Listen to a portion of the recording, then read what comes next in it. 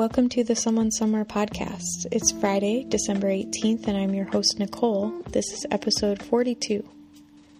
This episode is brought to you by #FamTaughtMe, my fertility awareness education initiative. And join me in welcoming my new website, www.learnbodyliteracy.com. This is going to be an awesome space for all things fertility awareness, and if you're curious about FAM, or if it's right for you, head on over to my website and check it out. Don't forget to sign up for my fertility awareness group program that's starting January 15th, 2021. Join an intimate gathering to learn fertility awareness skills and discuss each other's unique charts. I hope to see you there.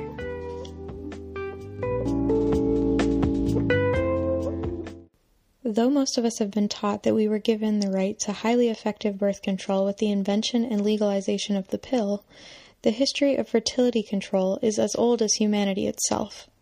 The fact is that people of all cultures and in all periods of history have used and will continue to use forms of fertility regulation. We've been motivated by several complex factors, and we aren't all that different from our ancestors in this regard. They too wanted to space their offspring, or to simply choose a life without having children. Others may not have wanted to bring children into an environment where they could not be well nourished, housed, cared for, or to have to suffer a life of enslavement, war, or other hardship. The reasons for fertility control are endless, and also include things like trying to control fertility because of a person's age, keeping sex a secret in sexually repressed societies that warned against premarital or extramarital sex, and sometimes even so that a child would not be born under certain numerological, astrological, or other mythical specifics. A variety of methods were used to interrupt early pregnancy in antiquity, both pre- and post-coital methods. But post-coital methods seem to be the most common across cultures. This means before or after sex, one or more forms of fertility control were utilized to either stop fertilization, barriers for example, or interrupt implantation, like herbal contraceptives, which occurs about a week later. Even though contraception has largely become the dominant paradigm regarding fertility control in the modern era, some people who menstruate still prefer abortion, and this may be because abortion is safe when carried out correctly and will be utilized more rarely than contraceptives, which must be used every day and have many adverse health consequences. Some modern menstruators even utilize forms of herbal abortifacients to maintain privacy and control over their fertility choices, which can be a matter of safety or to exercise a less costly option. The antagonism between how we view contraception and abortion can be traced back to Margaret Sanger and the origins of the modern birth control movement. Sanger herself did not champion abortion and contraception equally. In fact, she believed that birth control would eliminate abortion. This has created a chasm between birth control rights and abortion rights, though they're often spoken about as one movement. The focus has become about fertility control pre-conception, which has actually exacerbated a taboo around abortion and the right to end a pregnancy at your will and for no other reason. Now I want to talk about autonomous fertility control methods throughout the ages. The methods used to control fertility in antiquity are diverse and expansive, and the herbs used were locally found, which means that they can be found all over the world. The earliest documentation of abortifacients goes back over 4,000 years in both Chinese and Egyptian medical texts. It's likely that Egyptians and Mesopotamians were controlling their fertility by using the leaves of the acacia shrub.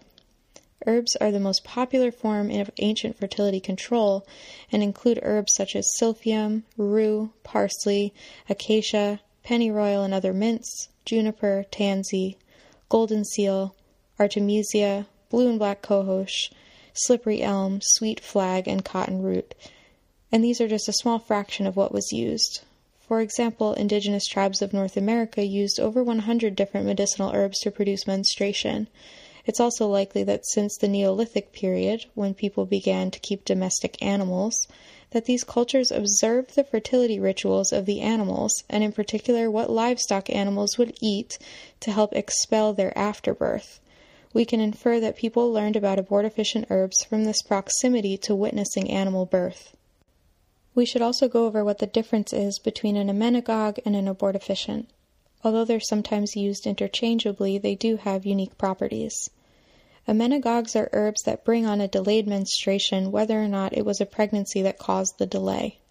They're used for a variety of menstrual and hormonal issues. Whereas abortifacients work to create an unsupportive environment for a fertilized egg to produce a menstrual bleed, causing the embryo to be expelled and ending the pregnancy. Abortifacient herbs also have heavy overlap with herbs that stimulate and promote labor during childbirth. Herbal abortion wasn't the only method of fertility control, though. Ancient peoples also used many other kinds of barrier methods, such as pessaries, suppositories, herbal spermicides or motility reducers, and sponges. These were meant to either block fertilization outright or to create irritation around the cervix that would cause an abortion. Condoms seem to appear on the scene much later, towards the 1500s, but this is still debatable. The most successful barrier methods were ones that covered the cervix in some way, such as birch bark, seaweed, or beeswax crafted cervical caps, and combined its usage with some form of a sperm motility inhibitor, like honey or neem oil. Other acidic-based spermicides, such as lemon juice, were deployed to kill sperm. Some other barriers included various gums, like gum arabic or the gum of the acacia tree. Now, it's also important to look at the history of contraception in context of the historical cultures people were living under. As those changed, so did attitudes about contraception and about sex in general. For most of human history, the idea that an egg and a sperm were meeting together to create a fetus was not present. Aristotelian biology taught that the male person was the giver of the seed, while the female person would provide the soil for the fetus to grow in. Medieval theories about sex were too varied to have one conclusive paradigm, but many thought female pleasure was necessary for conception, and that's why sex workers didn't become pregnant. Meanwhile, we know that sex workers have a rich history of autonomously managing their fertility. There were also beliefs about quickening, also known as ensoulment, and these have popped up all around the world. This defines the pregnancy itself as not beginning until the fetus can first be felt actively moving inside the womb. Sometimes certain cultures believe this was the point where a deity breathed life into the being and their soul was formed. Essentially, until very recently, quickening was the best method of determining if someone was pregnant, except for midwives who would be trained to notice the smaller changes to the body and other symptoms. When we talk about the ambiguity of pregnancy, this means the act of our bodies suspending life and death inside of us, and it's uncomfortable for people to understand this gestational power. And for most of human history, the first trimester of pregnancy was a part of this gray space, the in-between, so to speak. And during this time, it was perfectly normal and acceptable for a person to restore their menstruation without the pregnancy being considered legitimate. Because of this ambiguity to the process of gestating, most cultures understand pregnancy as a process rather than an absolute change of your state of being. This sentiment was true in India, China, Europe, Africa, the Americas, and the Caribbean. This sentiment contrasts with the Protestant fundamentalists and Christians, who ignore the medical division of pregnancy into trimesters and have held to the belief that every fertilization is an absolute. Each pregnancy immediately creates a new person with a soul that should be carried to full term. It should be clear, though, that before 1869, the Catholic Church had widely different opinions on abortion, including debates about quickening and ensoulment, as well as an interest in emmenagogic and abortifacient plants, and appear to not have seen early termination as against their faith. So this means that for almost 2,000 years, the majority of church writers and canon lawyers accepted early forms of abortion in most all circumstances, as well as later forms when the mother's life was in danger. This has also created quite a bit of revisionism in the modern anti-abortion movement, because many falsely claim that the Church's stance on abortion has not changed from the ancient times to the present. All of this to say that things were not so cut and dry, and that in medieval times it was difficult to accurately determine the early stages of pregnancy, and thus several forms of fertility control were at their disposal. This brings us to the question of where contraception ends and abortion begins, as we have already laid out that pregnancy is a process. In this process, there is an overlap between the prevention of pregnancy, or what we call contraception, and the termination of pregnancy, which we call abortion. One may think, well, anything that prevents the sperm from eating the egg is contraception, and anything that destroys the fertilized ovum is abortion. But this is also up for debate. Nor do we actually know the method of action behind modern contraceptives, like the IUD, meaning that ultimately the way that they function to prevent pregnancy is unclear. Sometimes anti-abortion activists use this as a talking point, to liken contraceptives to abortion. Of course, how you categorize these fertility control methods depends on your definition of when you believe the pregnancy begins. Even John Rock, one of the first researchers who developed the birth control pill, tried to position his research as being compatible with Roman Catholic doctrine, even though he and other researchers were not totally clear about how and when contraceptives intervened in the process of reproduction. Etienne Emile Ballou, who developed the abortion pill that we know as RU-486, also did not see fertilization as anything more than the first step in the progress of the establishment of a pregnancy. He called the pill a chondrogestive because it worked, quote, in a middle range, countering gestation before implantation or in pregnancy's earliest stages. The ambiguity of pregnancy prevents a logical contradiction for fundamentalists, and for those of us that want to increase access and ease to all forms of fertility control, we must understand that the language we use doesn't always have exact definitions, especially for those we seek to guide. In fact, the difference between contraception and abortion are rather imprecise and fluid. So why did folk knowledge of autonomous fertility control disappear from view? How did we get here? When speaking about autonomous fertility control, we have to ask why we don't know anything about this when it appears commonplace in ancient society. Herbal and barrier methods of contraception have existed into antiquity in most all places on earth, yet there is now a broken chain of knowledge. Each culture has to confront and deal with their own unique broken chain of knowledge and how to rekindle that relationship through both education and practice. We don't have to completely start over in regards to finding new forms of contraception, because there's actually a wealth of knowledge that's already been made, much of the time, by our ancestors. European witch trials are an important part of the historical degradation of fertility knowledge in Europe, but these ideas quickly spread to the Americas and elsewhere across the world. The essence of the witch trials were not about individual witches, but rather about the rapidly changing social relations of the era. Women's particular knowledge of the natural world was demonized, and midwives and other healers were condemned and delegitimized. In the wake of the plague, which killed many, and with the new development of nation-states and the transition from feudalism to capitalism, it was of particular interest to the ruling class to rapidly increase production of human beings, and so control over fertility was imperative to these goals. This continued to manifest itself through the American system of chattel slavery and is one of the major drivers of primitive accumulation of wealth under capitalism.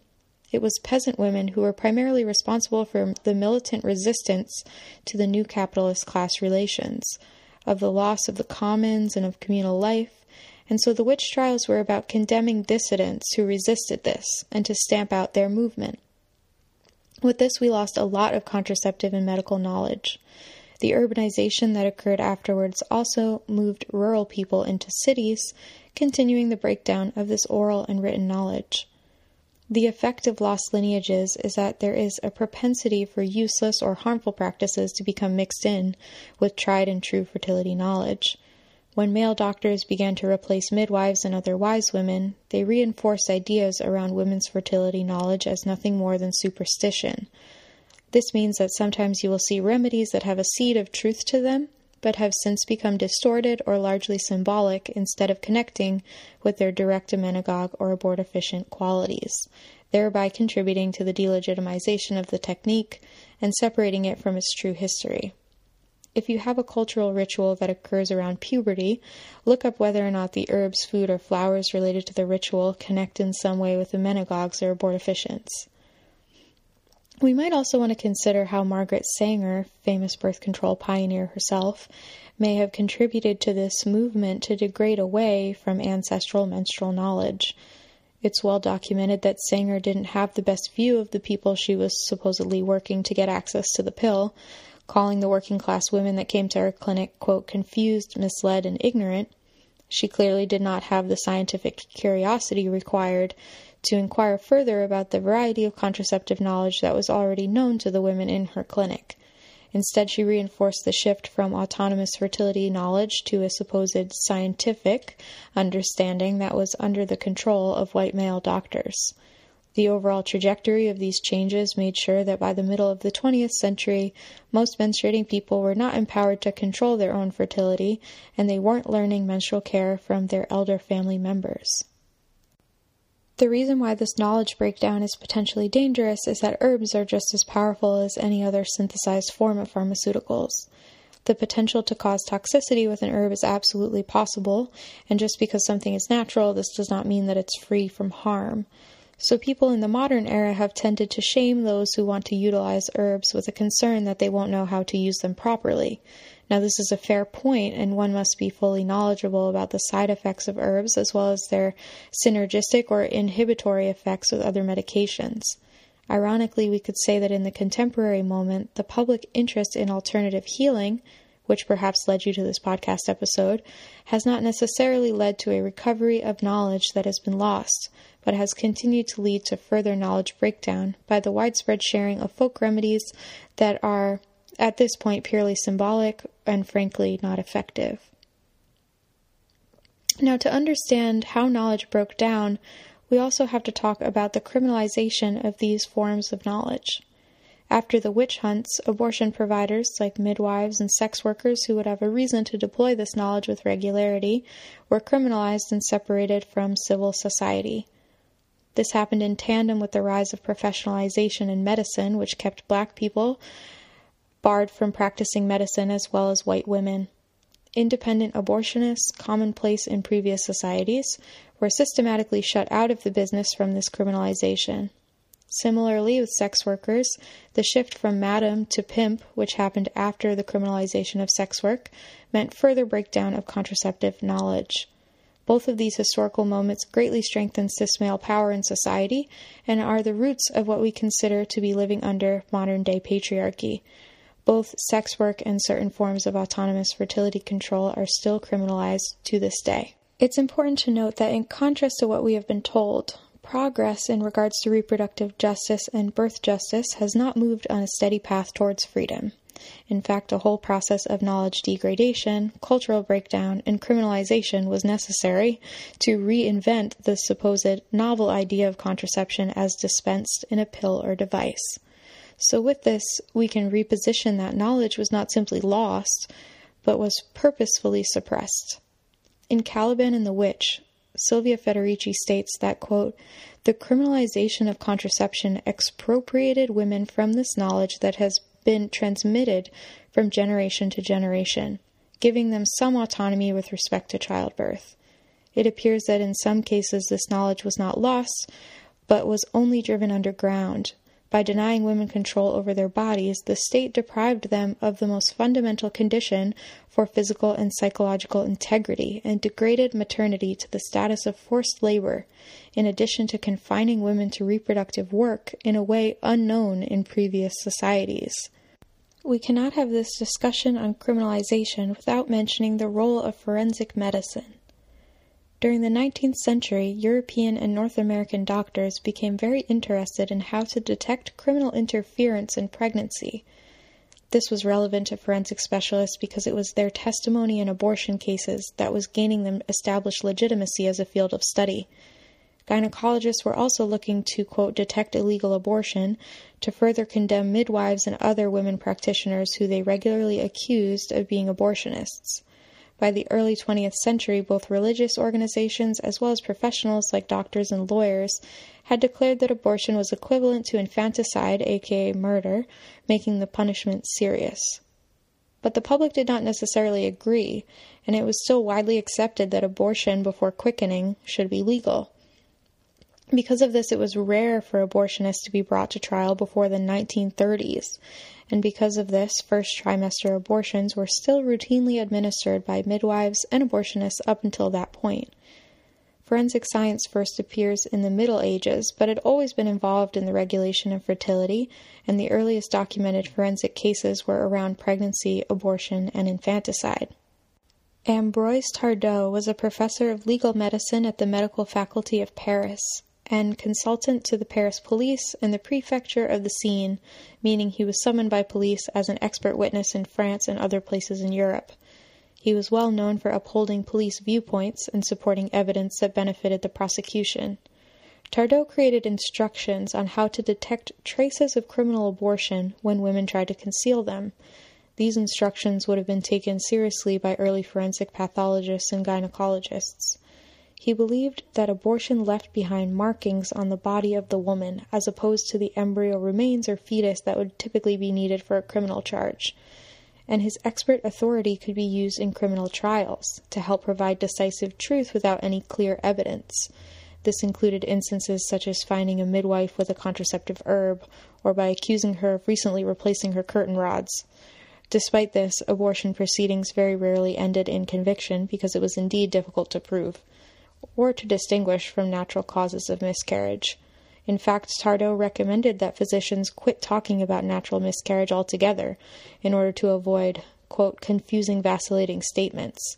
But yet Tardot was motivated by getting more guilty verdicts and elevating the supposed science of forensic science. Similarly, Eli Vanderwalker, a gynecologist from Syracuse, New York, developed a pseudoscientific method for determining the difference between miscarriage and abortion based on the, quote, tenderness of the uterus. This could be used to satisfy ourselves as to the existence of a criminal element, end quote. Vanderwalker has also included moral evidence, which could be, quote, observed by a physician as a part of determining when an instance of criminal abortion had occurred. This could have meant anything as subjective as observing the woman's suspicion of the doctor or unwillingness to be examined. In Sex, Herbs, and Birth Control, Ann Koblitz states that Tardot, Vanderwalker, and their colleagues relied heavily on intuition, driven by their own class prejudices. Most of them evinced a persistently hostile attitude towards women, especially working-class women. Anything the woman said could be used against them in order to bolster the initial judgment of the medical professional. But otherwise, the women were not listened to at all. It is clear that the goal was not just to criminalize and prosecute abortionists, but also the women themselves, or anyone who advertised or dispensed abortive preparations. Forensic pathologists and gynecologists also focused on female dissection and sexual surgery, documenting details about changes to the breasts and areolae, squeezing the nipples of their living subjects to check for milk, probing the vagina and cervix for tenderness, inspecting the abdomen and vulva for stretch marks, color changes, and other violating practices. They were interrogated about the timing of their menstrual flows, and their underwear, sheets, and sanitary napkins were examined.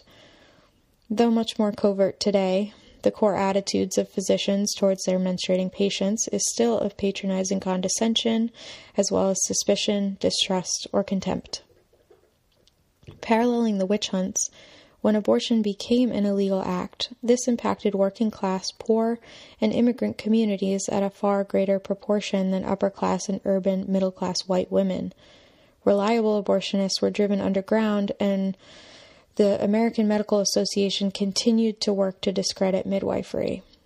It's also worth discussing Margaret Sanger's negative impact on abortion narratives during her influence on contraceptive innovation. Contrary to the more modern revisionist history that contraception and abortion rights were equally weighted issues during the women's rights movements, Sanger's work is a good example of how that isn't necessarily true. Sanger was known for telling the tale of a woman named Sadie Sachs, who was ill from a previous abortion and without contraceptive information, later died from a second abortion. This story was used to frame abortion as a dangerous procedure, which almost always resulted in illness or death. One of the biographers who studied Sanger's life was unable to verify the truth of this story, and also criticized Sanger's autobiographies, calling them, quote, self-aggrandizing books filled with petty deceits and outright duplicity. Sanger took the position that contraception could eliminate the need for abortion entirely, and in the earliest advertising for her birth control clinic, women were told, quote, do not kill, do not take life, but prevent. And far from a feminist icon, Sanger aligned herself with physicians, eugenicists, the Ku Klux Klan, and others in upper-class circles. She actively strengthened anti-abortion sentiments by spreading misinformation about abortion as a scary and dangerous procedure with lifelong consequences. Sanger's clinics, nor Planned Parenthood, took an official position on the fight for legalizing abortion in the United States, which is often overlooked in the mainstream progressive narrative. They did not immediately begin providing abortions and actually utilized the phrase, quote, "not now," after the Supreme Court decision. When looking at Margaret Sanger in context, we have the right to be largely skeptical of her venerated place in any movement for reproductive justice, with a special consideration for her work in dismantling abortion access by perpetuating harmful falsities about the procedure, as well as in increasing the taboo around abortifacient knowledge. Because contraception and abortion directly affect population growth, balance, or decline, they are of particular interest to politicians and other parties who exert direct and indirect control over workers. Demography, or the study of trends in the populations of different groups, has largely ignored that menstruating people have been agents of demographic change. Thomas Malthus, an English clergyman well known for his public statements about overpopulation, actually was not an advocate for birth control and instead preached, quote, "moral restraint." Demographers after Malthus's lifetime in the 18th century continued to utilize a false, quote, demographic transition theory that stated that before the Industrial Revolution, that populations experienced high mortality and high fertility. In other words, this is the idea that menstruators never regulated their fertility because they had to constantly produce new offspring to keep up with the fatality rates of their time. The theory goes on to explain that the socioeconomic changes of the industrialization revolution are responsible for lower mortality and lower fertility. The theory ignores the idea of menstruators consciously limiting their own births, or that they had the knowledge to do so. In fact, it reinforces the sexist stereotype that menstruators were ignorant and that they did not think about or find solutions for managing their own fertility. Demographers also ignored the fact that gynecological surgery was what was most responsible for lethal perforation during abortion, not midwifery. In fact, midwifery was a community, a network for the wide menstrual and birthing needs of its constituents. In this way, we can contextualize demographers as having had implicit assumptions about methods of contraception and abortion that contradict historical knowledge. In fact, these methods were more accessible and more effective before the demographic transition towards industrial capitalism, and if anything, the demographic transition marked a severe decline in contraceptive knowledge and technique. Despite the evidence of lower than expected fertility in pre-demographic transition populations, most demographers flat out refused to allow for the idea of intentional fertility control being deployed by menstruators themselves before the Industrial Revolution. In contrast, anthropologists were much more likely to have included the context of the introduction of Western biomedicine via colonialism and how this negatively impacted indigenous fertility management customs. It is this, rather than the mortality decline touted by demographers, that explains the population increase. I'd be remiss to mention demography without talking more directly about population control and eugenics. 19th century racism was steeped in fears about the rising public welfare. Conditions were improving, and this meant that working-class, non-white families could grow larger, offsetting white European political and economic control. This continued to develop into the 20th century with multimillionaire Hugh Moore's pamphlet, The Population Bomb, distributing over 1 million copies.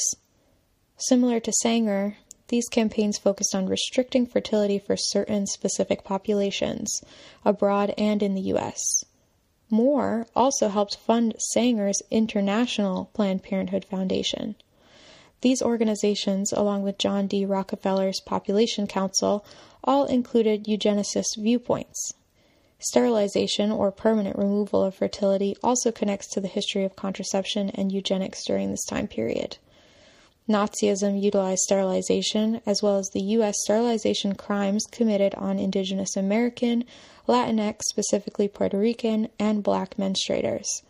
The U.S. government had several sterilization programs elsewhere in the world disguised as family planning in places like Africa, India, and Asia.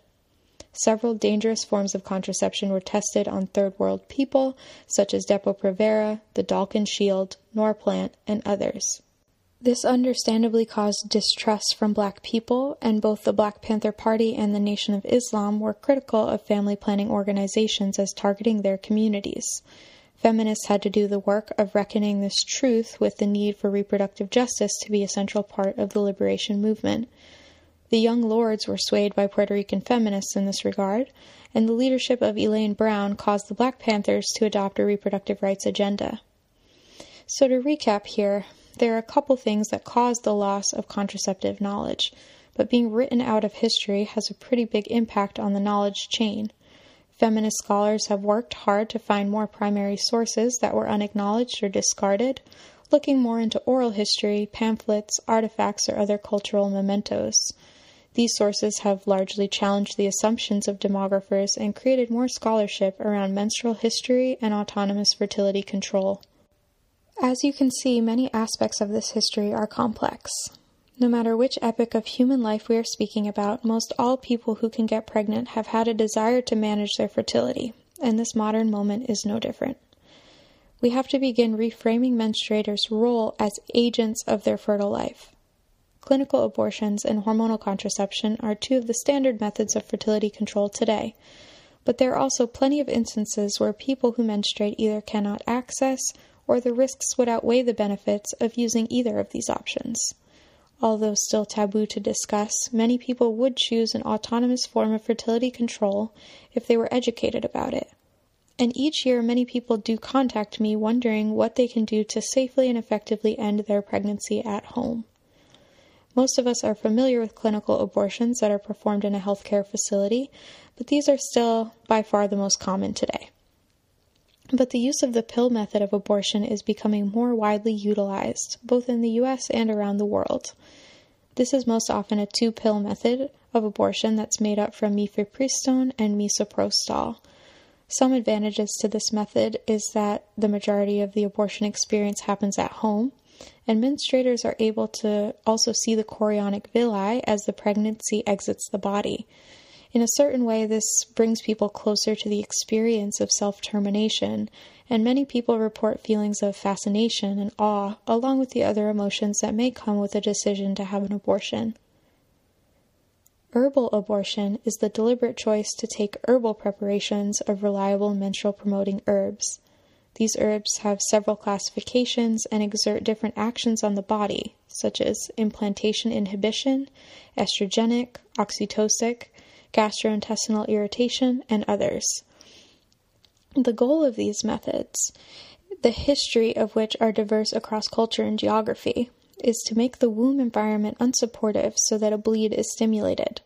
This occurs somewhere between the point of fertilization and the establishment of the implantation, which goes on gradually for weeks. Although the details of herbal abortion methods are beyond the scope of this episode, I hope to make an episode on this in the future. Herbal abortion methods are widely documented throughout history, and abortifacient herbs grow on every inhabited continent on the planet. Some of the earliest medical texts ever discovered discuss herbal abortifacients, such as the Egyptian Codex Ebers, 1550 BC. Some modern menstruators may choose to continue to engage with their history and may have other reasons for utilizing herbal abortion, like to avoid exorbitant cost, to avoid physical exams and doctors, to avoid side effects, to be discreet, and others may simply choose because they prefer this method, or they've used it successfully for years, therefore knowing by experience that it works. Herbal abortion today is much more commonplace than people think, and the allopathic model treats any autonomous abortion as inherently dangerous, sounding similar to Sanger. Because of this, very little, if any, modern scientific inquiry is spent looking at herbal forms of fertility control, and the industry continues to be dominated by large pharmaceutical and medical device corporations. Lastly, I want to talk about menstrual extraction, which was developed as a communal fertility control technique. It is exactly as it says, a method of extracting the uterine lining, which builds up each menstrual cycle from the monthly production of estrogen by the ovaries. Menstrual extraction has several therapeutic uses, such as to relieve heavy menstrual bleeding, to assist with an incomplete miscarriage, as well as to effectively end pregnancy in the comfort of home.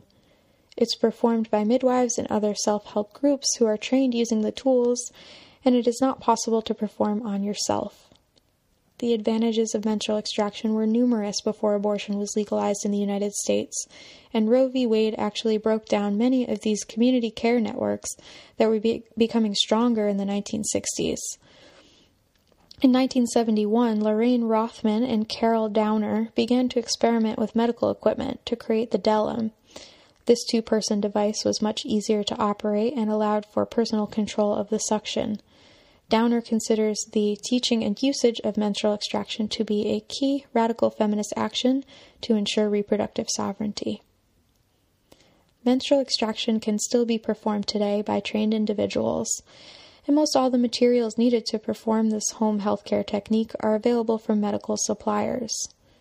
Menstrual extraction will become of more interest any time that abortion restrictions are tightening, but we would do well to acknowledge that people may also want to choose this option for other reasons, and that menstrual extraction is an extremely safe and quick technique for clearing out the contents of the uterus at any time.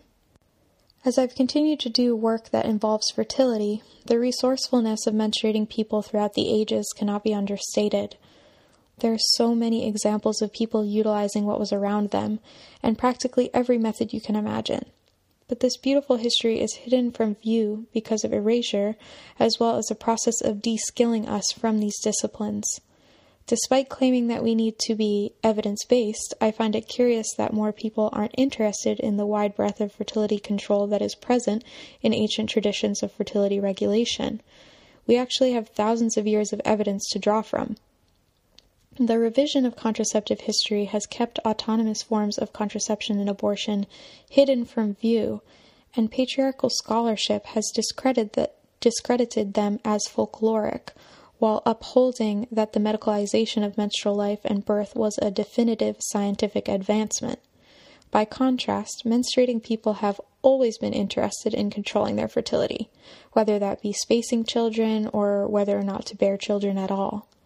The history of contraceptive knowledge was probably learned from studying mammalian animal behavior after giving birth, and fertility knowledge was passed down through matrilineal systems involving oral stories and customs. Today, some of the customs still remain, though they are divorced from their abortifacient underpinnings. I hope that this podcast was able to bring you closer to understanding your place in this history, and to connect with the power of self-mastery.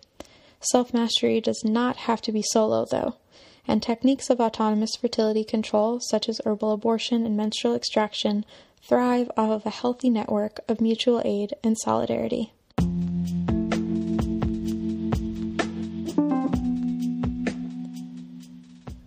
Thanks for listening. If you liked this episode, please share it with someone. Join me in welcoming my new website, www.learnbodyliteracy.com. This is a space for all things fertility awareness, and if you're curious about FAM, head on over to my site and check it out. Also, please don't forget to sign up for my Fertility Awareness Group program that's starting January 15th, 2021. Join us for an intimate gathering to learn fertility awareness skills and discuss each other's unique charts. I hope to see you there. This concludes episode 42 of the Someone Somewhere podcast. Good night.